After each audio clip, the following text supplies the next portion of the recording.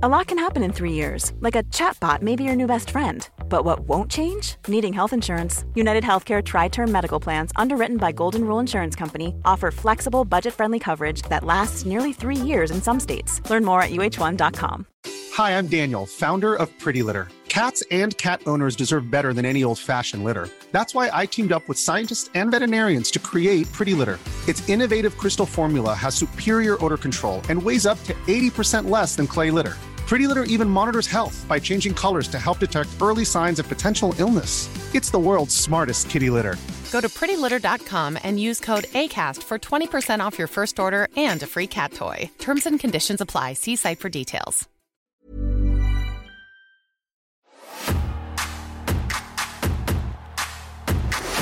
Oh, my ankle is now the size of a watermelon. This is great. What 3 wrestling matches would you watch if you were stranded on a desert island? This is what I'm asking wrestling's best. In the ring, around the ring, behind the scenes, or behind a microphone. I'm Tom Campbell. Thank you for joining me on Cultaholic Island for another episode of Desert Island Graps.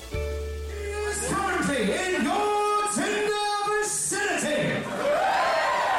She breaks the terms and conditions of Facebook. Yeah. She is about to embark on a rebranding of a major US promotion to Ring of Dishonor.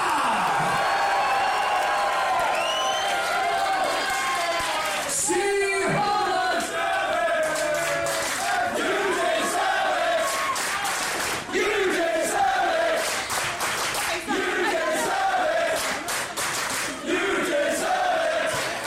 She is the Stacy Keebler of British Wrestling! And she is now followed on Twitter by John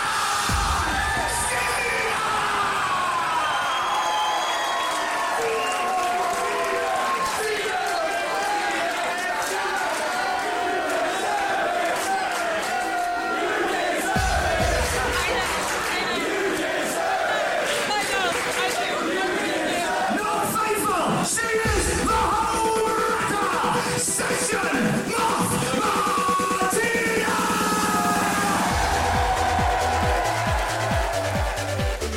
Session Moth Martina, how are we doing? Hello there. Thank you for having me.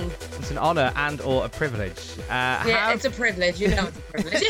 Do you know what? I do, to be fair. It's only a privilege because I'm so lazy and I hate doing, like, I've just gotten so lazy with doing like interviews and all that stuff during this pandemic. So when I do it, I'm like, okay, let's go. It's time for this now. Well, I think a lot of people are burned out on talking about a sport that they've not been able to do. So That's it, exactly. It's kind of like you have to mentally prepare yourself to be like, oh yeah, remember how great life used to be? I am genuinely delighted that this is one of the ones that you've done. So it means a lot. So thank you. Yeah, no problem. Excited. Have you decided on your tattoo yet? My tattoo? Mm-hmm. Yeah, well, I know what it is. It's the only problem is I wanted to get it in February, because it was my 10-year wrestling anniversary of like when I started training. So I debuted in June 2011. So I'm kind of hoping things might be open and I might be able to get it then, just to kind of like cement the 10-year mark. But no spoilers. I mean, it's not that big deal. It's not a big deal. It's probably actually just really cringy and I probably won't tell anyone about it. But it's just like a little personal, 10 years, woo. When did you decide that you were going to get a 10-year anniversary tattoo? When was that decision made? I'd say probably around 3 or 4 years ago, because I kind of knew, like, if I'm still going in 10 years, I've always wanted a tattoo, but I've just been lazy about like, oh, what will I get? What actually like means something? Because I don't have any, so I don't have that like, I've got one, so now I'll get loads, and I've always wanted to do that, and I've just left it so long now. So I'm like, okay, I'll make the first one mean something, and then after that, we'll see what happens. Have you ever come close to getting a tattoo at this point? Like whether on a night out or anything like that? Again, it's just pure laziness. I'm kind of like, yeah, I want a tattoo, but the effort of going in, booking, picking one, blah, blah, blah. You know what I mean? I think I've went to go get one about 50 times, and I just be like, I'm just going to go to the pub instead. That's fair. Normally people go to the tattoo place after the pub. That's normally where it kind of leads. Yeah, I could do it hand in hand, but I just kind of go straight to the end goal. Absolutely. So we are here to talk about your life in times, but also we're here because we're sending you onto a desert island, Martina. I've pretty much been on a desert island of Ireland for the last year, just stuck in my room on my own, so kind of feels the same. We're going to send you to basically a different island, but with the weather. Is okay, well that would have been much better. If somebody could have sorted that last year, I'd have really appreciated it. And to do so, we're going to give you 3 wrestling matches to watch whilst you are there, and you're going to choose the matches that you get to watch. So what would you like your first match to be, Martina? Well, if I'm stuck with only 3, I'd say my first one, I'll probably go with like something. It's like vaguely from around the time that probably my favorite time in wrestling. And like whenever I'm kind of burnt out on wrestling, I kind of just go back and watch like Attitude Era stuff, because it just reminds me of like, you're not looking at it with a wrestler mind. You're looking at it with oh, this is actually what I love about wrestling. Like, I'm watching it as a fan again. I'm watching it just because like I just love the entertainment aspect of it. And my 2 favorites of all time have to be Stone Cold and Vince McMahon. So their whole feud, I remember just being a kid and like absolutely obsessed with it. Like, I loved Stone Cold, and I don't know if that plays into the fact that I now wrestle with beer or anything, but he was just, as a kid, obviously he was your idol and everything like that. And I just think Vince McMahon is possibly the greatest character that has ever been on TV. I think he's hilarious. And it actually is what like rebirthed my love of wrestling when I was a bit older. Like, I fell out of it for a few years, where you just didn't care. And I was with my friends and we started like talking about wrestling. It's like, oh yeah, I remember that. And then we went back to a house and started watching like a Vince McMahon documentary, and I just fell in love with wrestling instantly again, and I got obsessed from there. And that's like the start of my adult life as a wrestler and so on. So I'll pick Stone Cold and Vince McMahon from Valentine's Day Massacre. Over 19,000 people on their feet in the pyramid for the most popular superstar in the history of the WWF. And tonight, his title shot at WrestleMania 15 hangs in the balance. And Mr. McMahon, King, he said it earlier on tonight on Sunday Night Heat.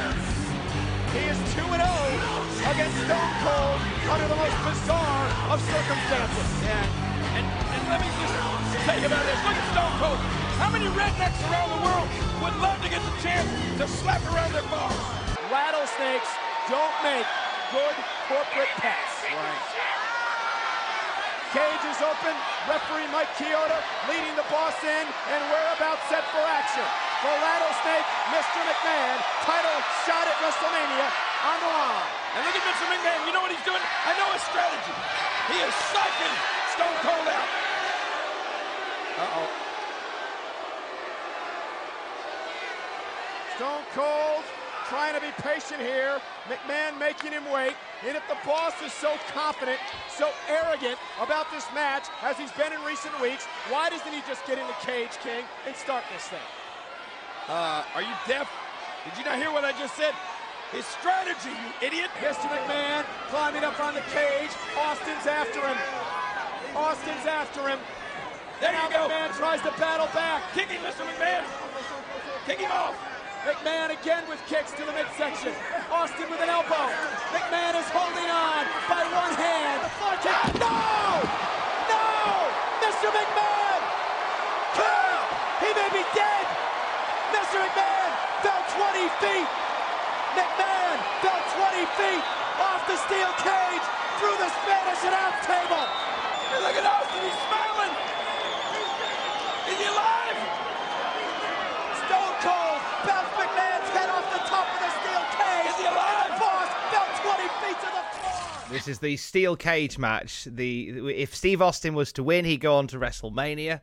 And the corporate ministry being banned from ringside and all that, and then Vince McMahon wins, then he goes on to WrestleMania. That's the story. Now, this was a great example of Vince McMahon being one of those people that leads by example, because there's nothing that he would do or that he would ask someone to do that he wouldn't be willing to do himself. And he bumps a lot in this match, and he bleeds in this match, doesn't he? I think it's more than anything with Vince, like it's just his absolute dedication to his character. Like he goes one step beyond, like 10 steps beyond. He's at like the passion and the charisma he has, I just think is unparalleled. I think it's amazing. Like he just gets me interested. He's hilarious. He knows when to be funny. He knows when to be evil. You know what I mean? All that kind of stuff. I think he is the godfather of character wrestling. Wrestling in the Attitude Era was all about characters as well. I should have been born then. I swear to God. Like, I feel like I am like the leftover remnants of these days of the Attitude Era, because I'm just determined to keep it alive in whatever scene we're in now. You know what I mean?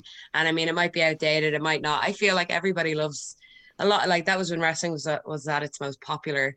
So I feel like everybody, especially around like our age and in and around, like, you know, that's what people kind of loved about wrestling. That's what sparked people's love of wrestling for a lot of people and stuff. So it was its best time. So I like to think that, like, well, maybe what I'm doing is like a little bit of a hint of that. You know what I mean? I get it. With that match, the finish I always remember, which is the debut of the Big Show. It's Paul White's first appearance bursting through the ring. But you, at this point, you dipped out of wrestling, as you say, so you wouldn't have been sort of entrenched in that world as much. But you would have. No. But was there a moment, do you think, when you watched that match? I know you watched it as part of a documentary, but was there something in that match that made you go, "Oh, I need to get back into this"? Well, I remember like vaguely from like when I was younger and like loving it. I just don't have any like strong memories, because like we used to watch it on like Sky One on Saturday mornings, and we just get like reels and stuff like that of what was going on. So we'd only really get half of the stuff. So then when I got back into wrestling later, and I got like, obviously there was so much there, I got like to really immerse myself in it all. So that's when I really kind of could pay attention to the whole, like, I knew I loved it, but I could pay attention to the whole, like, oh my God, the Austin McMahon feud was amazing. And like everything, like Triple H and Stephanie, all around that. Like, I'm very bad with dates and stuff like that, but it's just all jumbled in my memory. And I just think, I don't know what it was. It just kind of, it was everything about Stone Cold against McMahon, everything that it stood for, that I was just like, yeah, this is prime wrestling. You go from being a lapsed fan to back in as a result of that Vince McMahon documentary. Yeah. But what was the moment where you went, I don't now want to be a fan, this is something I need to do? I know you said in other interviews that there was a TNA wrestling show that you went to that sparked that. Is that the case? Well, I remember like I was mad about wrestling, and I was going to like WWE house shows when they came over and stuff like that. And I didn't really know anything about like an Irish wrestling scene. And then I was in line to meet Chris Jericho to get him to sign my book. And there was just somebody standing ahead of me in the queue, and I got talking to him, and he was like, yeah, my brother's a wrestler. He's at a show right now. And I was like, what do you mean? Like, what's that about? And he's like, yeah, blah, blah, blah. There's like Irish shows. And he started telling me about it. And I was like, what? So I just like looked up on Facebook, like, what's this about? Blah, blah, blah. And then I saw there was like an Irish wrestling school, and it wasn't too far from me either. And I was just like, oh, wow. But I was like, no way, I couldn't do it. No way, like I'll be a referee or something. But then I was like, I wouldn't actually do it. But then I decided to go to one of their shows just to see it. And when I went, I was like getting the fire in you. And I was like, I started meeting people that were involved in wrestling. I was like, oh, I'd love to do it. And then they were like, okay, you're doing it. And I was like, no, I don't, no. And they'd be like, no, come on. So like my first class, like the trainer at the time set up like a little private ring time with me and someone else just to like bump and see how I find it. And then after I went to the TNA show and I met more people, and I was just like, oh my God, I have to do this. Like, this is amazing. You know what I mean? I was like, screw it, I'm just going to go down to training. Obviously I kind of looked at it like, oh, maybe this would be a good way to like get fit and lose weight or whatever. But I guess, like, you know, once you start, the fire kind of gets ignited, and here we are, like 10 years later. You said that you wanted to go to wrestling training initially because you thought, oh, it's a good way to get in shape, and it's something to be around in wrestlers, around something I love. Do you think in the back of your mind there was part of you that went, yeah, but I want to be a wrestler? Even in the back of your mind, do you think that thought was maybe there? I remember, like, when I was mad into it back then, but not doing it, I couldn't comprehend how people could be wrestlers. I was like, that's amazing. There's no way. Like, I was fair bit heavier as well then, and I was like, I'd never crossed my mind to do it, honestly, but I always had the want. I was like, oh, I'd love to do that, but I never could.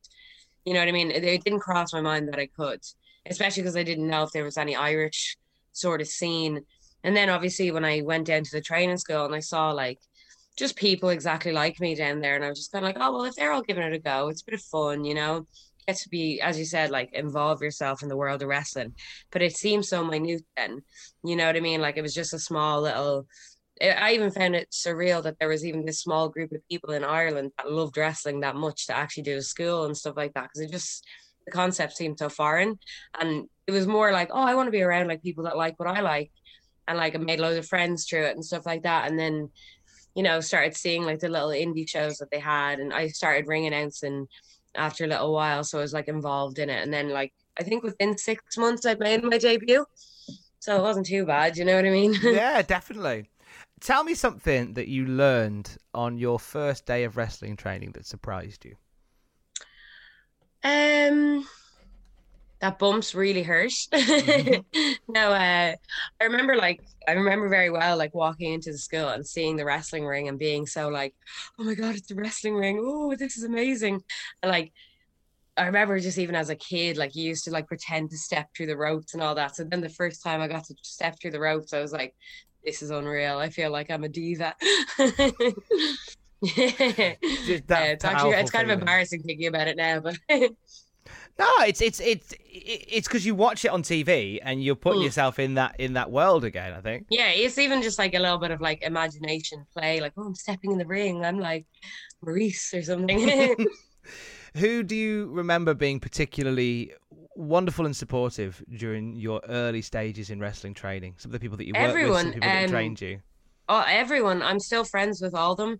Like the guy that owned Main Stage, Lenny Hanna, and John Jennings, Johnny Notaro, Lee, and Terrence, Thunder and Lightning. Like they're all, not all of them are involved in wrestling still, but like they were there kind of at the very, very beginning, and they were the ones that were kind of like, oh, come on, you should do it. And like, I'm still friends with them all. I watched WrestleMania with a few of them and all. So they're obviously like, I was like the only girl when I started there. There was only about a group of like 6 of us. And I think out of that 6 of us, like only 2 or 3 of us still wrestle. So I think like they're all fairly proud of the fact that we came from such a small little group and you've gone on to actually do stuff in wrestling. I suppose we all just thought it was like, it would never happen because we're just from this like tiny little wrestling school in like Crumlin. And then like to think that like, if you'd said to me then like, oh, you're going to go on and go to Japan and like Australia and like get signed and do a tryout and all that kind of stuff, I'd have laughed at you because I was like, no, that's not possible. It's just such a different time then, you know? And then obviously my trainer is still my trainer to this day, like Joe Cabray runs OTT, and if it wasn't for him, I wouldn't have done Martina and everything like that. So it's quite great the fact that like, from the very start of my journey, I've had the same people with me all through it, and they've all been helping me all the way. Like Joe, I turned to when I was doing my tryout, when I was getting signed with Ring of Honor, I just asked him everything. He prepared me for absolutely everything that I had coming up, you know. With obviously the rise of yourself into Ring of Honor, with Becky Lynch headlining WrestleMania, becoming a global phenomenon, have you seen an increase in females wanting to train in Ireland? Have you seen an increase in that? Definitely. And it's been a huge success story as well, because I was the only girl at my school for a long time, and eventually like Katie Harvey started training down at Fight Factory, so we wrestled together a lot. So we had like a huge chunk of our career together because we did like the little shows all over and stuff like that, and then we went on to start having like feuds at OTT in such a bigger scale. So it was really cool to kind of have that together. It's like, oh, we started here when it was really, really small, and now it's getting really big and we're doing it together. And then like since that, there's been like Debbie Keitel, Valkyrie, you know, so on. So it went from kind of pretty much just having 2 girls to having now there's like enough for a roster, you know, a small roster still, but you know, we're hoping after COVID we might get even more, and you know, the boom happens again, you know. Is that a hope for running like an all-female show in Ireland? Well, we had all-female shows.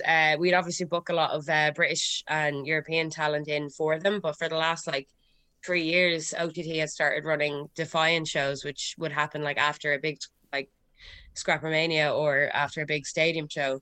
So I only got to do the first one because every other time I've been in Japan for them, but they've been huge successes. They've been great. Like, it just goes to show that like the little group of girls in Ireland can go on and mix it up with some of the best girls in Europe, you know? So with OTT, there's so much love for them within the industry. Like, you know, we hear a lot about the stars that come to and from there. Devastated that big show didn't happen last year. Oh, it's devastating because that was going to be massive. It's still such a hard knock. Like, we haven't even been able to train since the week before that all went down. And I was actually gone to Vegas, so I wasn't going to be at that show. But I remember us all in training the last day before it all went down, kind of being like, are we gonna have to cancel? Are we gonna have to cancel? And then like we haven't barely seen each other since. You know what I mean? It's mad.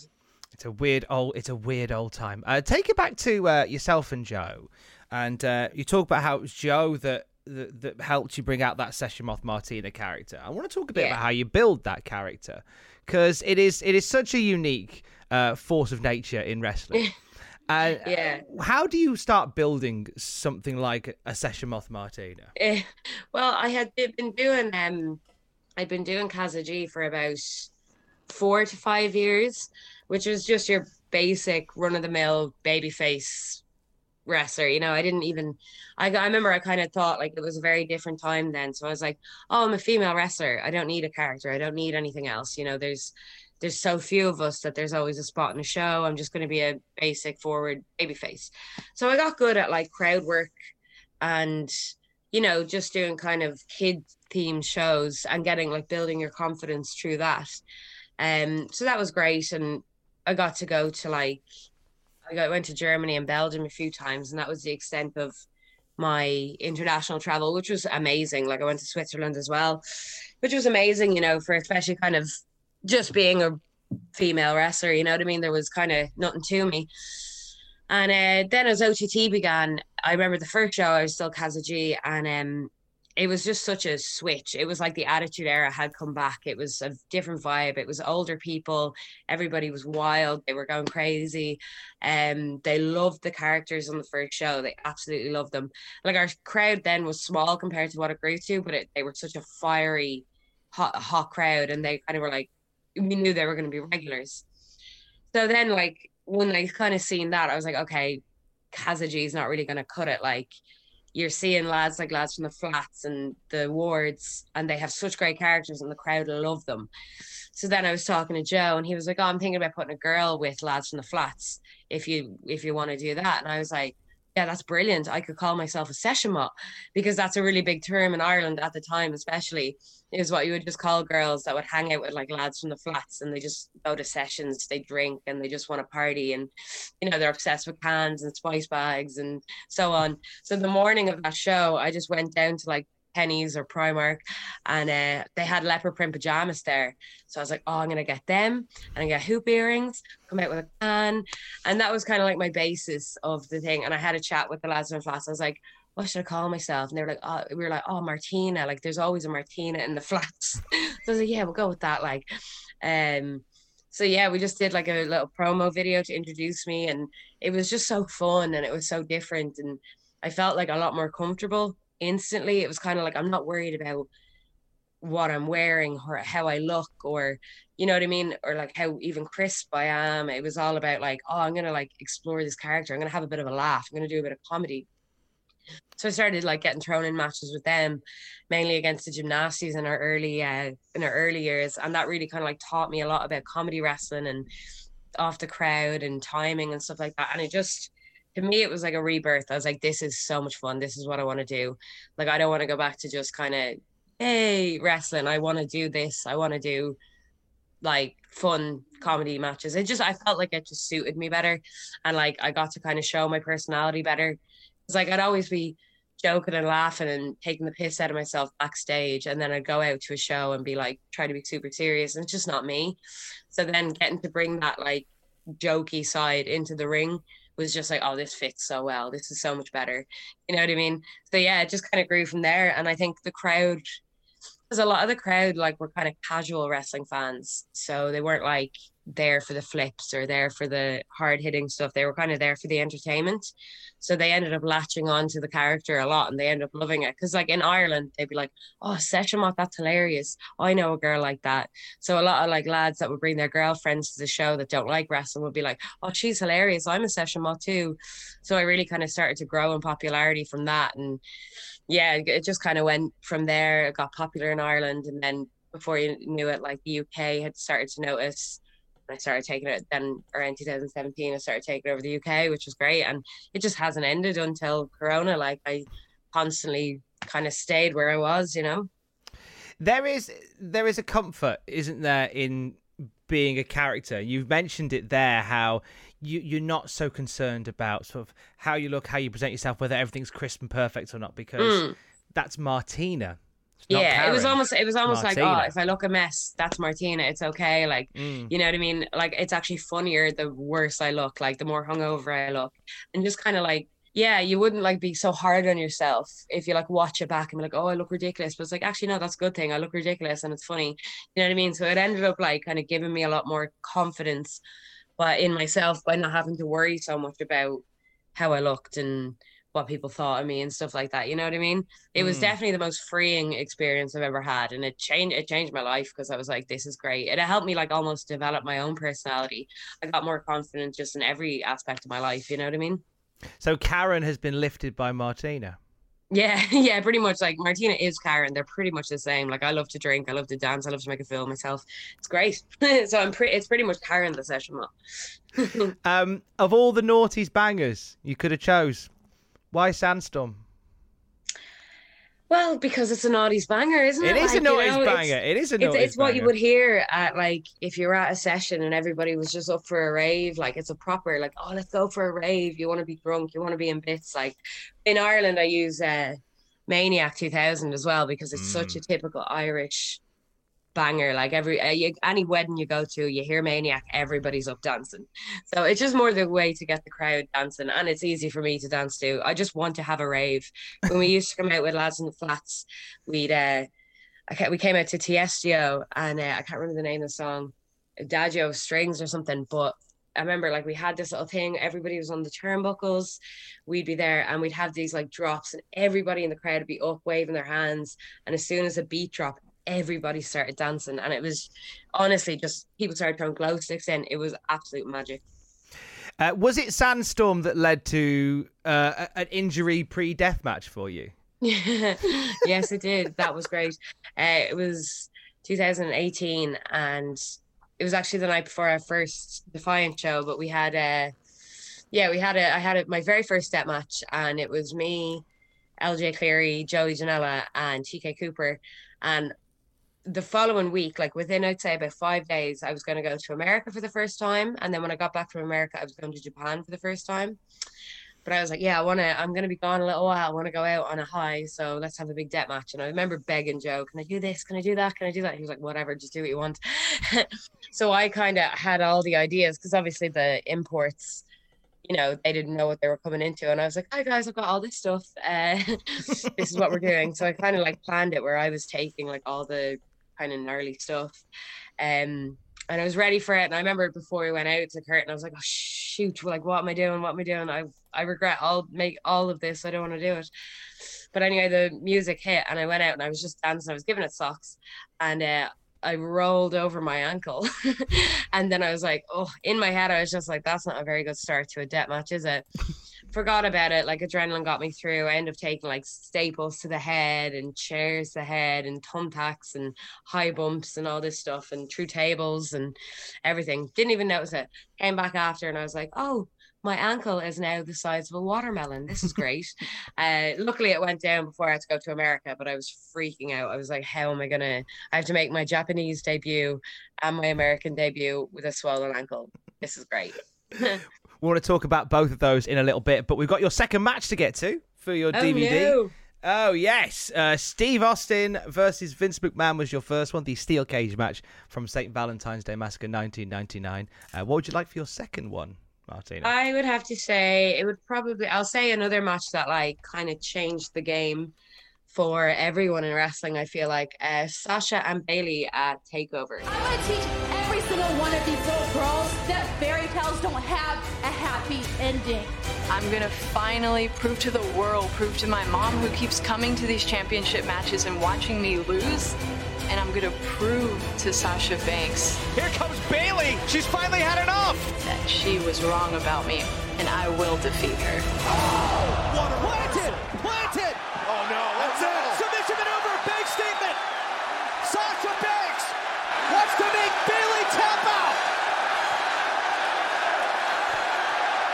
The fairy tale ends right here. Or does it? Bayley desperately crawling. Desperately reaching out for the bottom rope. It's a couple inches away. Bayley can just reach. So close. Oh my goodness. On that the hand. injured right hand. The Boston stomping on the hand. Bayley reaching out still. Can she get there? She touched it. She touched the rope. She touched the rope. Reversal. How did she do that? Bayley reversed it. She reversed Sasha's own move. The big statement. But this time it is Bayley with the submission maneuver applied. Bayley's hanging on for dear life. Sasha might be on the verge of tapping right here. Oh my goodness. Wow. Sasha Banks getting the bottom rope with her foot. Able to break the hold, but my God. I think Sasha Banks knew she was just seconds away from relinquishing her NXT Women's Championship. I still don't know how Bayley reversed the Banks statement. I remember when that happened, that just was a match I'd watch over and over because it was, oh wow, look at this. Like, these girls are doing matches that we've never seen girls do before. Not on TV anyway. So yeah, that was definitely it started a whole revolution. It completely changed the game for women wrestling. Can you remember where you were when you watched it? Yeah, I was in work. I remember I had a job as a receptionist for a courier company, and the office was always kind of quiet. So I remember like the next day I was sitting there watching it in work, like hoping the phone wouldn't ring. So I'd have to pause it and like go off and do some work. But I remember just kind of sitting there in work being like, what am I doing in this office? This is what I want to be doing. Like, get me out now. Was that match a moment? Was that the moment where you went, that's where I need to be out of here now? Yeah, that was like, definitely, I was just kind of like, they've just set the bar to a whole new level. And yeah, everybody has to raise their game now. And they did. Like, I feel like because of that match, girls started realizing like, oh, we don't have to just do the same old typical stuff, what people expect from us. We can actually wrestle how we want to wrestle. So they started doing it, and then the change in wrestling from then to now is just insane. There'll always be more work to do, but like you say, it's the fact that now it's more, everybody seems to be getting onto an even keel. There's always work to do, but like we've just come off a WrestleMania weekend where night one was headlined by Sasha Banks and Bianca Belair, and it was done not because of any platitude. It was done because of the fact, well, that's the match that has the most significance on this night. And if they have other designs on Drew and Bobby at the start, that makes sense to put it at the end. Yeah. Do you see a point where we have... Surely we're moving towards more matches, more cases where the women organically headlined wrestling shows? Oh, yes, of course. Like, I feel like we're already there. It's not even questioned anymore. You know what I mean? It's not even like... It shouldn't even be a surprise anymore. You know, the girls have kind of... It's happening now, and it's like... It's not even a case of like, oh my God, women are headlining. It's like, no, they deserve it. They're the best match that's going to be the best match on the card. And it's not even a surprise to people. You know, they like, yeah, I feel like it's just genuinely going to be the norm now. I feel like a lot of it now, it's like, I feel like gender equality in wrestling has never been its highest. Do you know what I mean? Like, a woman could be in the main event, men could be in the main event, both could be in the main event, on an indie, on a main show. You know what I mean? It's a given now. I actually genuinely feel there's no more talk of like, oh, well, the women aren't as good as the men. It's like, no. Sometimes the women are better than the men. Do you know what I mean? You're not judging wrestling based on, oh, if it's a woman or if it's a man. You're basing it solely on the fact of their wrestling and the fact that they are a wrestler, you know? A massive part of your work... Oh, are you okay? Oh, there you are. Sorry. Yeah, I thought you just run off. I'm done now, see ya. Okay, bye. Finished questions, thanks. A massive part of your journey has been your adventures in Japan as part of Stardom. That came as a surprise to you, didn't it? Getting the call to go to Stardom. I mean, why on earth would I ever think, like, obviously it's a dream, and I've talked to people about, like, oh my God, I'd love to go to Japan. But in the back of my head, I was like, oh, it'd never happen though, because Japan is such a solid wrestling country. Like, it's so hard hitting. I always kind of had a very narrow view of how I thought, like, women's wrestling was hardcore, proper wrestling. And I never kind of thought, like, oh, they'd never go for a character. You know what I mean? They want, like, solid wrestlers. I mean, I'm okay, but I'm not, the level of these Japanese girls. So it never even phased me. I was like, I'd love to go, but it probably won't happen. And then, obviously, like, I had built up quite a big name in Ireland and the UK at the time. And, like, I'd started to, like, my reach had started to go to the States. Like, people were tweeting about me, and, like, companies, like, wanting to kind of, like, oh, if you're ever over here, we'll book you, kind of thing. I was like, oh, well, I'm getting, like, out there. My name's getting out there, which is great.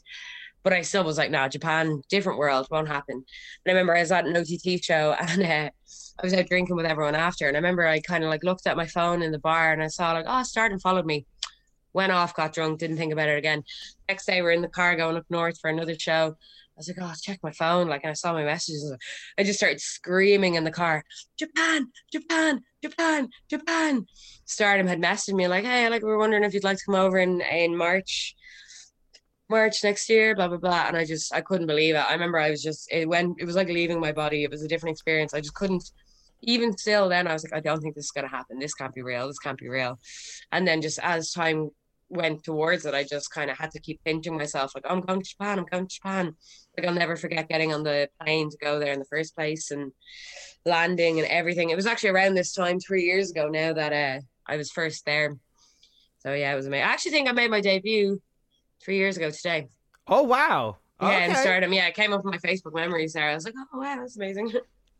With that, what's some of the favourite moments, or sort of favourite parts of Japanese culture for you while you were out there? Was there stuff that you loved? Drinking. The drinking culture is amazing. Just going out for food and having drinks with people was always great. Just everything. How respectful they are, how welcoming they were. Like, they always have a laugh with you, and just their professionalism as well. Everything is, it's a sport there. It's serious there. It's very respected there. Yeah, just how hard everyone works as well. Like, we go to training religiously. You know what I mean? You're always in the dojo. There's no excuses. You don't not go. You know what I mean? So you're training hard. You prepare for your matches. Everyone's putting their best effort in. Like, it's a wrestler's dream to go to Japan and actually live there and absorb the culture and see how you get on. Like, first time I went, it was a bit of a shock. You know what I mean? It's such a different world. You're not used to it. You have your own way about things. You don't speak the language, so you're kind of scared. Like, am I doing this right? Am I not doing this right? You've only got your, like, gaijin friends to kind of guide you. And then, like, the second time, I remember by the time I left my first tour, my last match, I tagged with Natsu. And I remember kind of, like, nothing really felt like it was fitting. I didn't really know what was going on for the whole first tour. And then the last match I had there, I tagged with Natsu. And I remember it just in my head, it was like, click, everything just fell into place. I was like, yes, this is magic. This is it. And, like, the promoter loved it. Everyone in the crowd loved it. I think everyone was like, yeah, that's it there. Natsu and Seshimot Martina. So then I went back for Tag League the next following 2 years, and we just gel so perfectly. So she's without a doubt my favorite part of Japan. Can you attribute what it was that made that click? Just, I guess, like, Natsu has she has so much charisma, and she has such a way with the crowd. Like, I don't know what she's saying to them in Japanese, but it's hilarious. And she's a bit of a wild spirit. So when you put my wild spirit next to her wild spirit, it just complemented each other. So, like, she played off me really well and my character, and she started to, like, adopt bits of my character. So then when we went back for Tag League, she started wearing leopard print, and she'd come out with a can, and she was all about that party lifestyle. And we started, like, dancing and stuff. She was just fantastic. Like, she adapted so well. Like, she made it so comfortable for me to try and, like, get my character across through her. You know what I mean? It was great. It was almost like having a Japanese translator there for my character, and it just worked so well. It was like having a wingman. Yeah, it was. It was great. Like we ended up actually, we were really good friends. Like she's probably my best friend out of the Japanese girls. Like we'd go out drinking together, and she's just an absolute sweetheart. Now, hopefully, like when travel opens up again, she can come to Ireland and UK and like get to experience. Because she was meant to come like last year, and couldn't wait. I was like, oh, we're gonna have a bit of a tour, bring the Queens of Campai around. So hopefully that happens, because I think like this side of the world, if they don't know her, they'll absolutely love her. They'll just see what I see in her and be like, she is a star.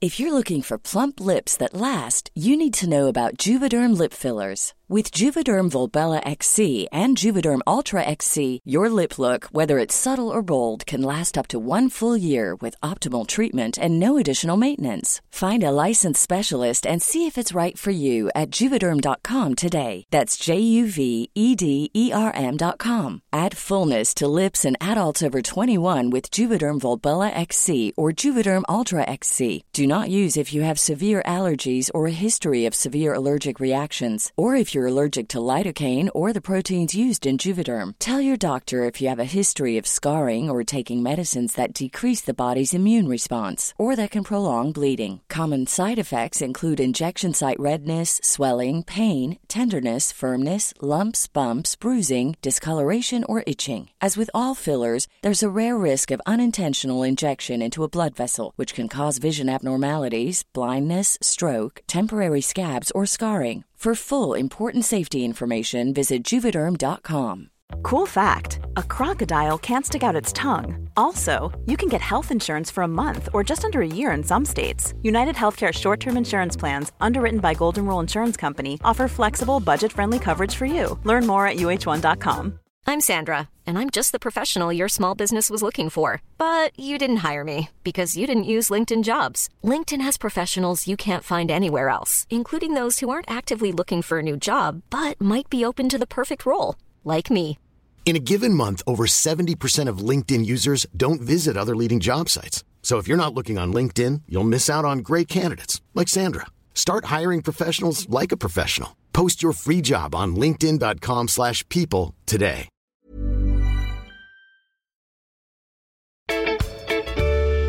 Wrestling out of Dublin, Ireland, Sushin Martina.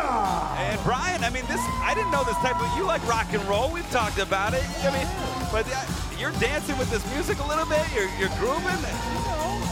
Let's get to the important stuff. She may have stolen my beer. She did. The beer, she had stolen, not a misunderstanding, but she's very talented in the ring. She certainly is. Don't let this fool you. Dancer. I mean, she's competed with her friends in Stardom, and she's competed all over the UK. She has a great win-loss record in the UK, in Stardom, and we're so happy she's exclusive here in the United States to Ring of Honor. And Brian, you are not only blushing, but you can't wait. I don't know if we can get a shot of this after we see Martina here. I've never seen this guy. Like, you kidding me right now? He's blushing. He's red. You're the same color as your face. Guys, stop encouraging this. I'm not encouraging. I'm a visualist. I have to be able to audibly explain what's going on here, and they can visually see it. Well, we're going to take a look at the tail of the tape as we take a look at Martina Session Moth falling down. Does she know she's in this match there? It's one of those things where it felt like all the buses came along at the same time, because you had calls from Ring of Honor, you had calls from WWE, and we're now seeing you in Ring of Honor. Not as much as we'd hoped by now, but in time, it's going to be a thing.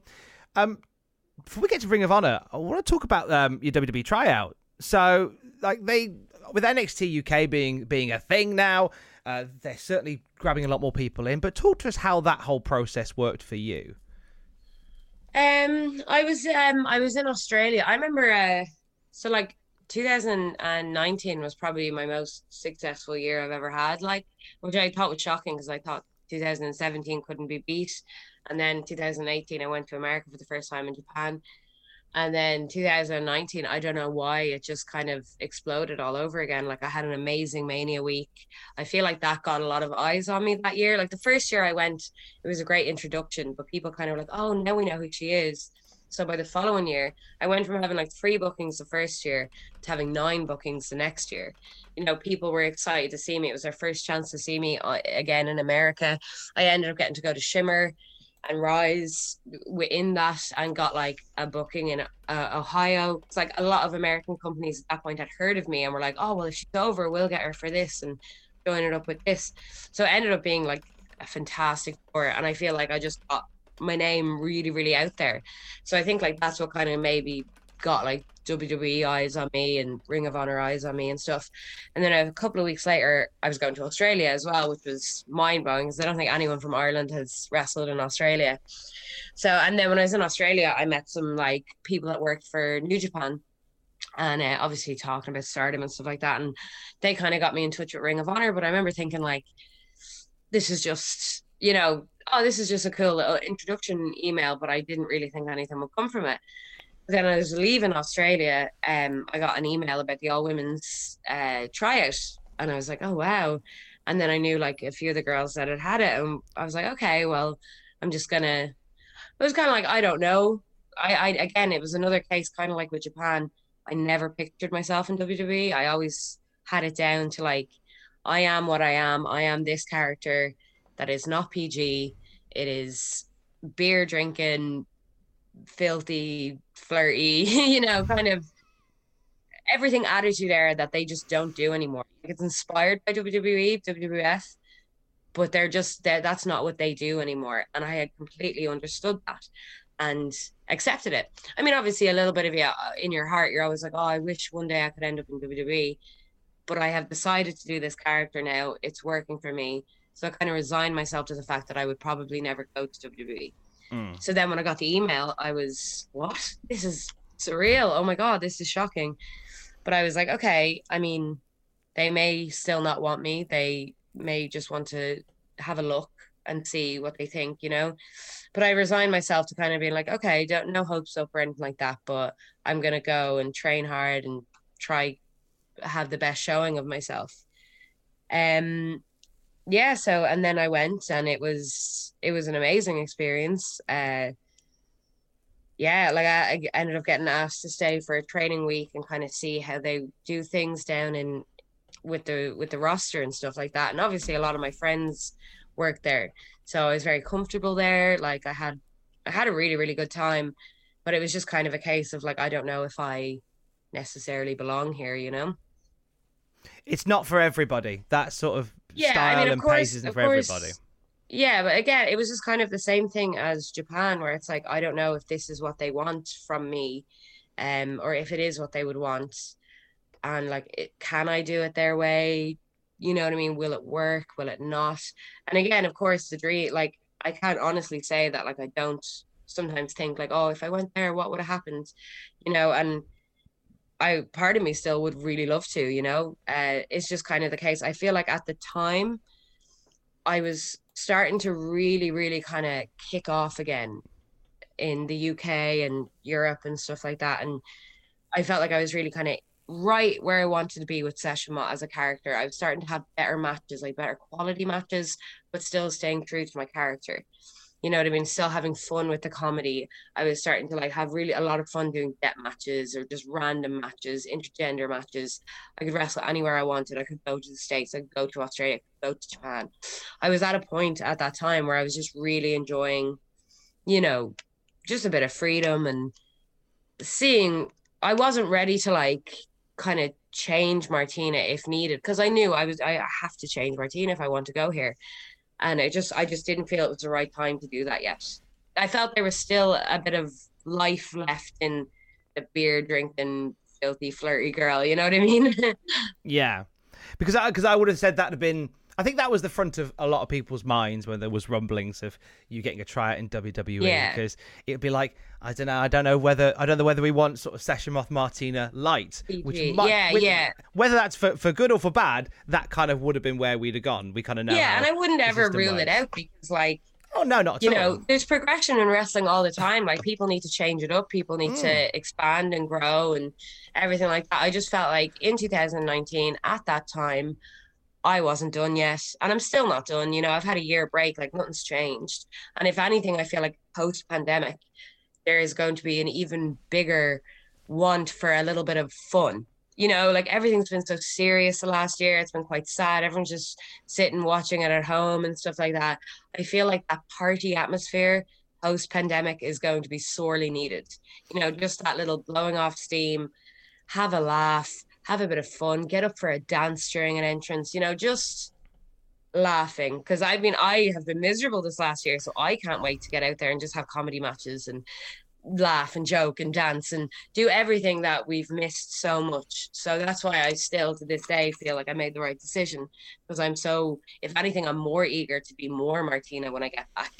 Because Ring of Honor are embracing every inch of Session Moth Martina, and that was was a big deciding factor, wasn't it? Yeah, it was just kind of like there was like obviously two amazing offers, and I mean, mind-blowing. So to this day, I still can't believe, like, what the hell?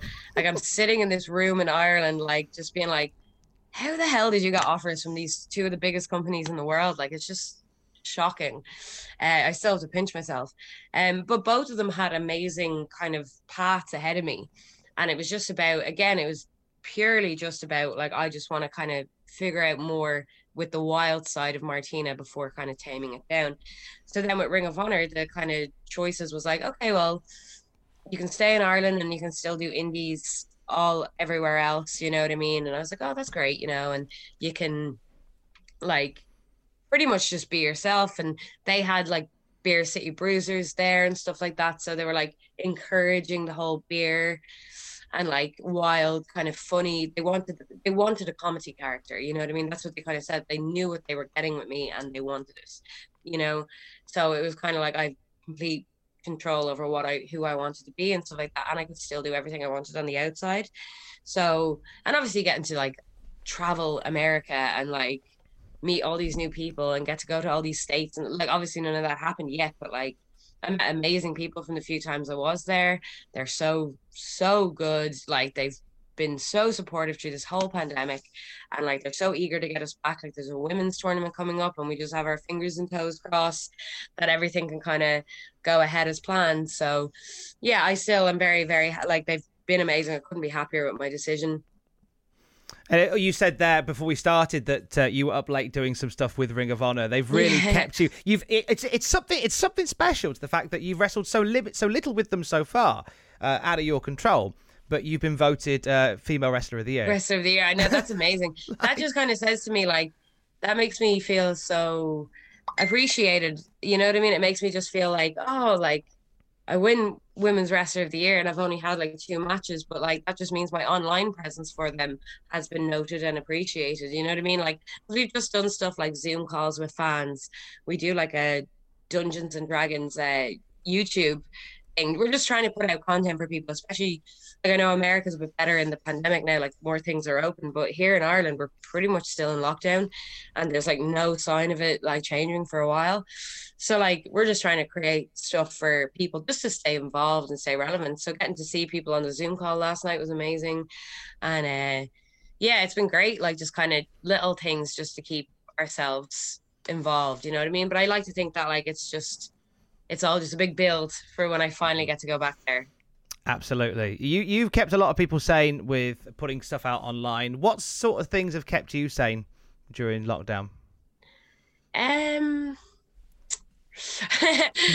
don't know if I've really stayed sane during it. I'm not going to lie and say it's been easy. It definitely hasn't. I kind of disassociated from wrestling quite a bit the last few months. I'm kind of coming out of it now because I feel like I'm starting to get good news again, like getting news of that women's tournament, getting news of like we have a new wrestling school opening up whenever we're allowed. So it's there for me.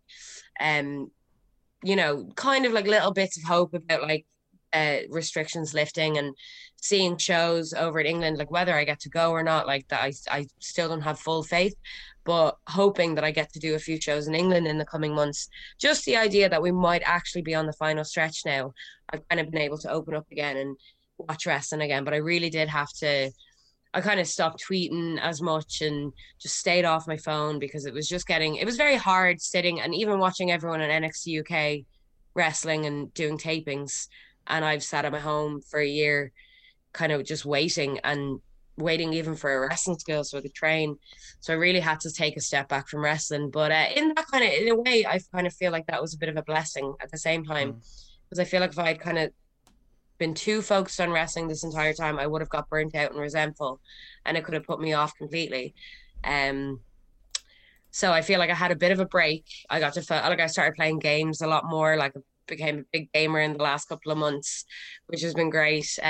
Just kind of getting out there and kind of living a bit of a real life again. Like I'm doing a bit of training for another side thing I can't mention yet, but I started doing that in the last couple of weeks. So it's another little venture. It's kind of like wrestling, so it's opened up other little roads and passes to my life. So I'm grateful for them things, but the last little while I'm very eager to get back to wrestling. Can you mention what games you've been playing? Oh my God. Uncharted, the Uncharted series. I'm playing Last of Us 2 at the moment because I took a break for a while, but I played Last of Us 1, played God of War, Resident Evil 3, Resident Evil 7. Oh, there's a live stream for Resident Evil 8 today as well. Oh, nice. Yeah, I'm a nerd now. Yeah, I played loads, but I'm going to play Red Dead Redemption because I kind of am like, oh no, everyone says that like it's like 100 hours of gameplay. It's like if we're getting near the end of this pandemic, I won't have time to play it. It's a deep game. You go very deep on it. Yeah, so I'm going to finish Last of Us 2 and then jump right into Red Dead Redemption and try ride out the rest of this. And like hopefully by the time I finish it, I'll be wrestling again. Oh, so third match for your DVD. I'm going to pick a match I actually only watched last night because, as I said, I'd been very disassociated from wrestling for a long time. And obviously I watched Mania. Mania I thought was amazing, but this match kind of shook me. It kind of reawoke that kind of feeling of, God, I can't wait to get back training. God, I actually want to watch wrestling again. Like, this is going to be great. I really, really, really can't wait to get back to Ring of Honor. So, like, last night, they aired Ring of Honor's 500th episode. And the main event of it was Jay and Mark Briscoe wrestling each other. Now, usually I wouldn't really pick a match during the pandemic time with no crowd, etc.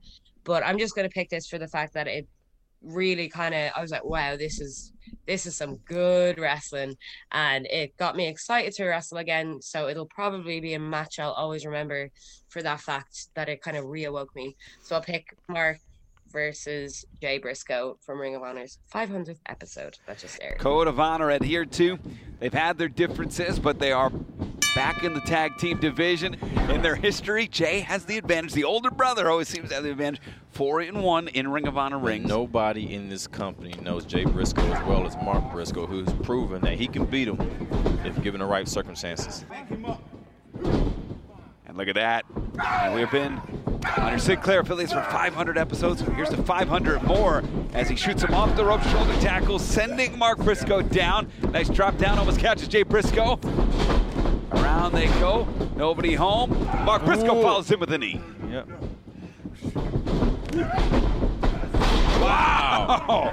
Frankensteiner gets the kick out of the way, back fist, back chop, misses. You think these two know each other a little bit? There is something about wrestling in these situations where it is either, if it's not on a sound stage in front of a screen of webcams, it's in a very echoey room.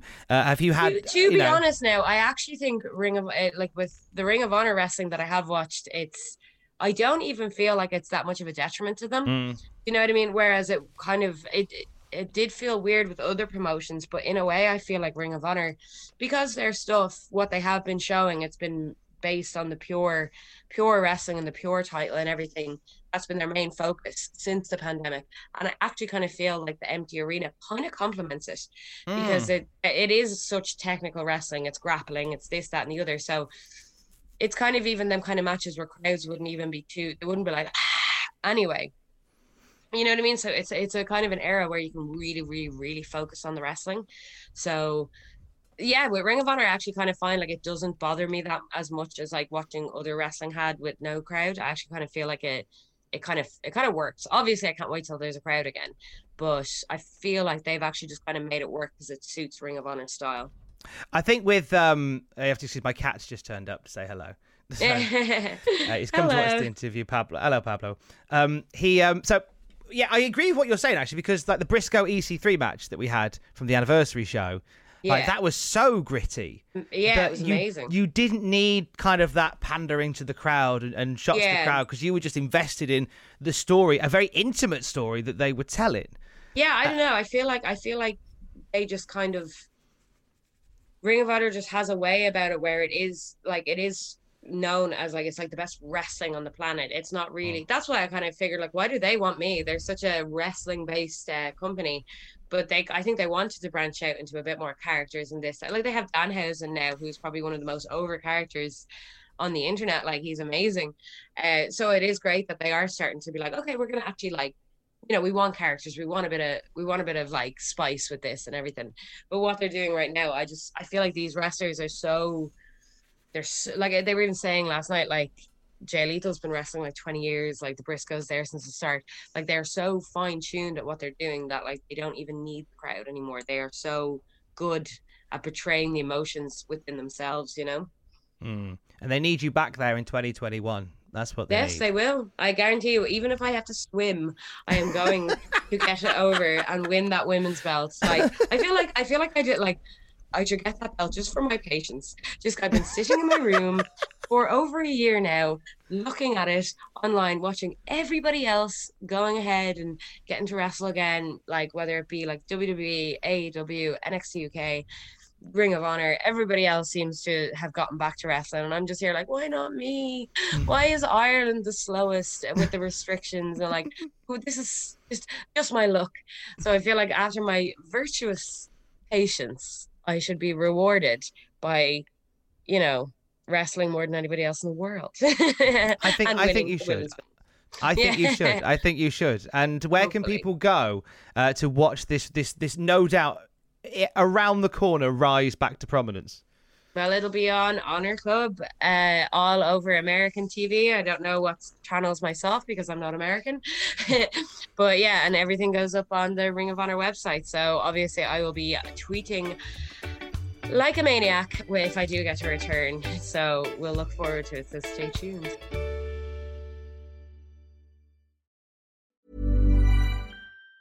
Even on a budget, quality is non-negotiable. That's why Quince is the place to score high-end essentials at 50 to 80% less than similar brands. Get your hands on buttery soft cashmere sweaters from just $60, Italian leather jackets, and so much more. And the best part about Quince, they exclusively partner with factories committed to safe, ethical, and responsible manufacturing. Elevate your style without the elevated price tag with Quince. Go to quince.com/upgrade for free shipping and 365-day returns. Even when we're on a budget, we still deserve nice things.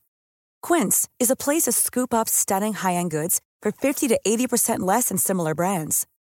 They have buttery soft cashmere sweaters starting at $50, luxurious Italian leather bags, and so much more. Plus, Quince only works with factories that use safe, ethical, and responsible manufacturing. Get the high-end goods you'll love without the high price tag with Quince. Go to quince.com/style for free shipping and 365-day returns. For all the wrestling headlines in just 10 minutes, search Cultaholic Wrestling News on Apple, Spotify, or wherever you get your podcasts from.